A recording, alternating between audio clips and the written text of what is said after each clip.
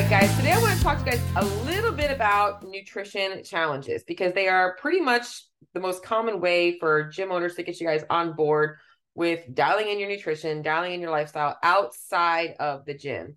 And there's a couple of things that are really good about them, but there's also a lot of things that are really bad about them. And I want to kind of talk about that because I think the main thing is getting you guys to understand that if you're going to participate in nutrition challenges, that I do recommend being a part of your community to understand what you're trying to achieve and how to get the most out of them. So typically these nutrition challenges in a CrossFit gym are going to promote some form of paleo, Whole30, clean eating.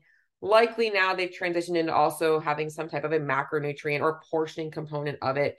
And you're meant to do these things for like 30 or 60 days. It often will eliminate a lot of, artificial sweeteners and sugars and all those types of things. So the main problem I see with these challenges is like, what is the actual purpose of removing all of these things that these people are going to actually add back in after the 30, 60, or 90 days?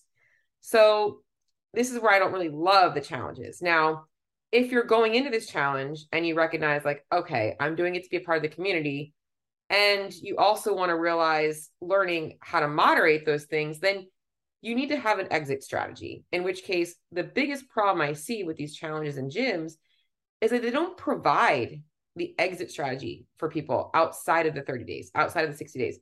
They might ask, like, oh, like, what are you planning on continuing on? Congratulations. And everybody's at that point super fired up. They just lost, whatever, 10 pounds of water. And they're like, I feel so good. I'm not stopping.